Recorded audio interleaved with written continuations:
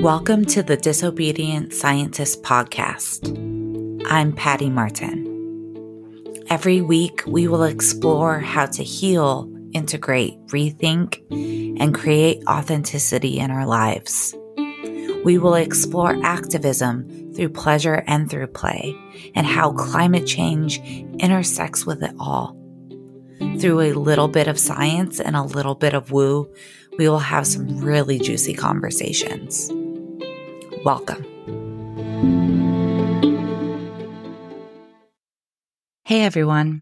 So I started my climate journey, my climate healing, from a place of disconnection, one of distance. I didn't know what it was that I should be doing. I felt completely overwhelmed, maybe at the worst times scared, felt a lot of rage at the systems that were creating the problem. And I didn't really believe that there was anything I could do to help the quote unquote situation. I kind of just thought our species was fucked and that we were all just riding off into the sunset together. But there was also this quiet little voice that I could sometimes hear asking me, what if? What if I could do more? What if I could help? What if I could make my decisions differently? What if I could live my life differently? What if I could change my relationship to myself and live up to my morals and values that I hold so dear? And for me, I followed this voice. And in doing so, I found my community. I found deep, heartfelt connection. I found empowerment. And I found a fuck ton of hope. And now I am looking to bring this, all that I have learned, to anyone who needs it.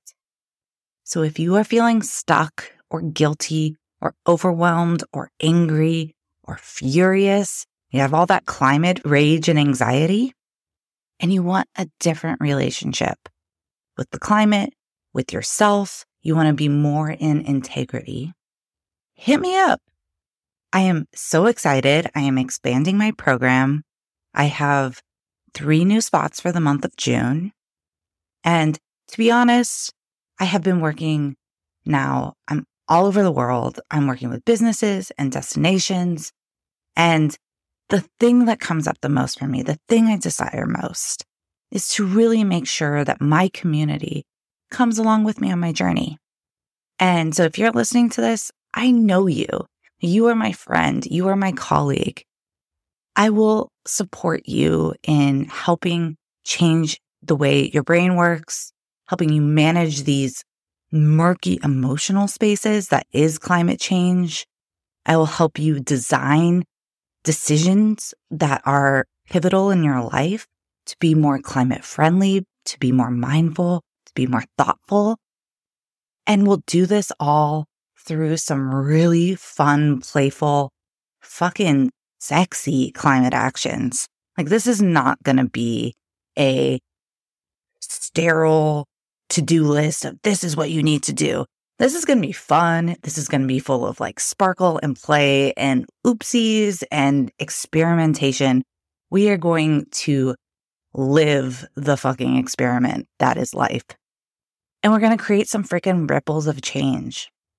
Because, and maybe this is the most hidden secret in the climate action space, when you are engaged in the world, when you are helping heal the problem, when you are changing the system, you feel like a fucking badass. And that's what I want you to feel like. A badass. Let me help you feel like a badass. Hit me up. The link's in the show notes to find out more. This is going to be fun. Let's do this. So today's episode is in homage to the bees and what we can learn from them. Do you know that feeling? The atmosphere of your emotions that can communicate non-verbally to others. The vibes that you unconsciously put out into the world. The understanding when someone walks into a room, through a door, and you just know exactly what their feeling is. To me, this is an example of magic, an innate magic, yet to be lost. Most of us can feel and understand it. It is not gendered. It is intuition at its finest. I learned this magic really young, and I learned it from nature. 2 creatures to be specific: rattlesnakes and bumblebees. So when I was a little girl, I remember going on these, what I thought of as really long walks with my mother and my little sister. And we lived in the middle of nowhere out in the mountains. And we would walk along these dirt roads and see these long, stretched out rattlesnakes sunning themselves in the road. And I learned if I remained relaxed and easy, in good faith, they reciprocated that energy. They just laid there. They were like, we're chill, yo. But if I got scared or anxious, reactive to that fear that I felt as a little girl of something that was dangerous to me, the rattlesnakes would sense it. They would start to move. They would curl. They would shake their tails in warning at me, really setting that boundary of like, back the fuck off. So I learned to relax, like 2-3 years old. I learned to relax my stomach, to dial down that feeling of fear and connect with snakes by sending out love to them, as only an innocent little girl could do, by the way. I was constantly just sending out sparkles and love to everything in nature. And I learned to also do this with bees. So as a kid, if a bee came and checked me out, I would give it love. And I would never get stung. Like they might bomb me, right? Like they might zoom around. They might even land. They're definitely checking me out. But if I just said like hello back to them, they just fly off. But if I countered with fear or aggression, violence, the fucking shit was on. And to be honest, we both end up losing. Me with a sting, the bee with its life. And that always really struck me, that bees give the ultimate sacrifice to protect that which they love. And this is a value in my highest moments that I aspire to live up to protect that which I love. I have learned magic, honor, emotional regulation, and protection from bees.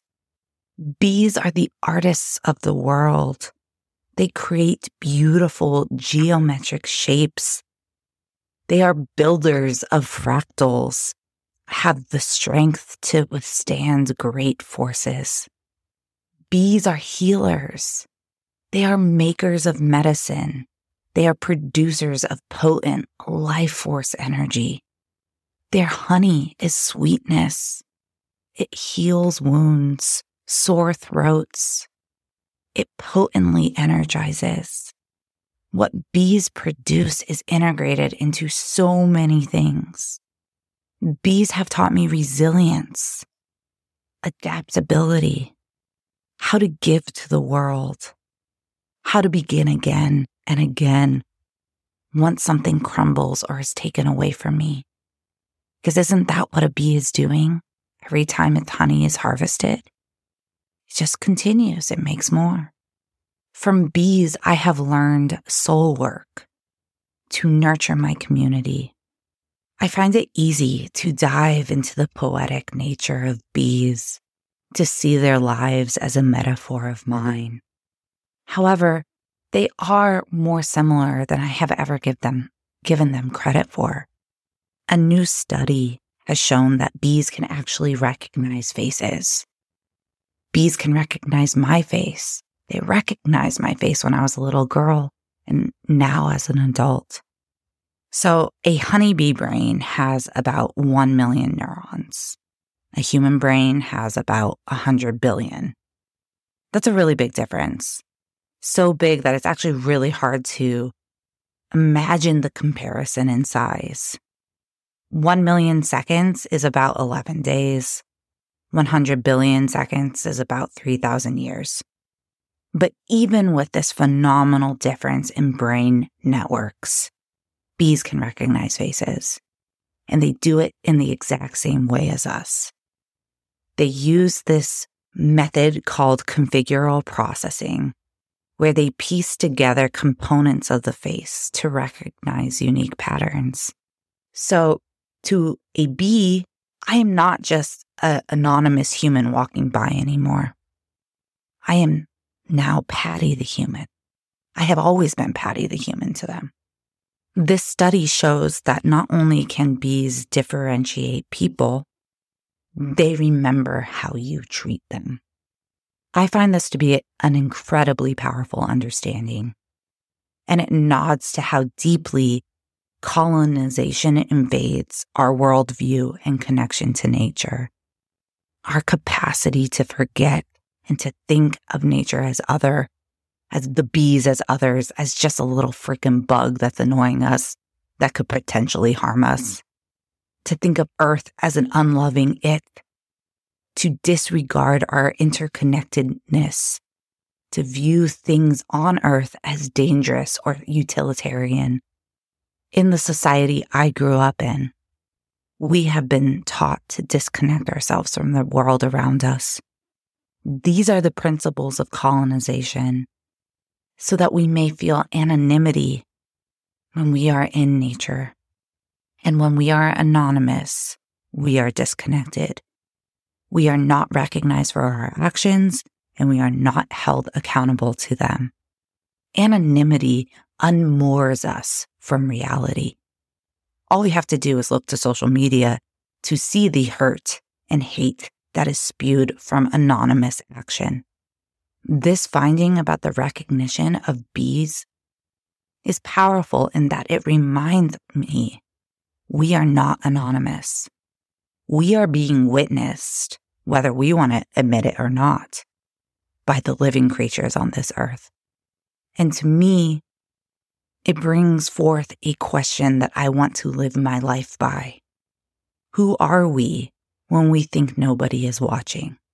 When we can't make money off the moment? When we're not in spaces to get a follower or a like? Do we view the earth and the life it supports as sacred, as cherished, as interconnected and part of us? I guess this is the ultimate gift from the bee. Once again, they invite us back to self, back to connection, back to healing. Thank you. Thank you for listening. Talk with you next week.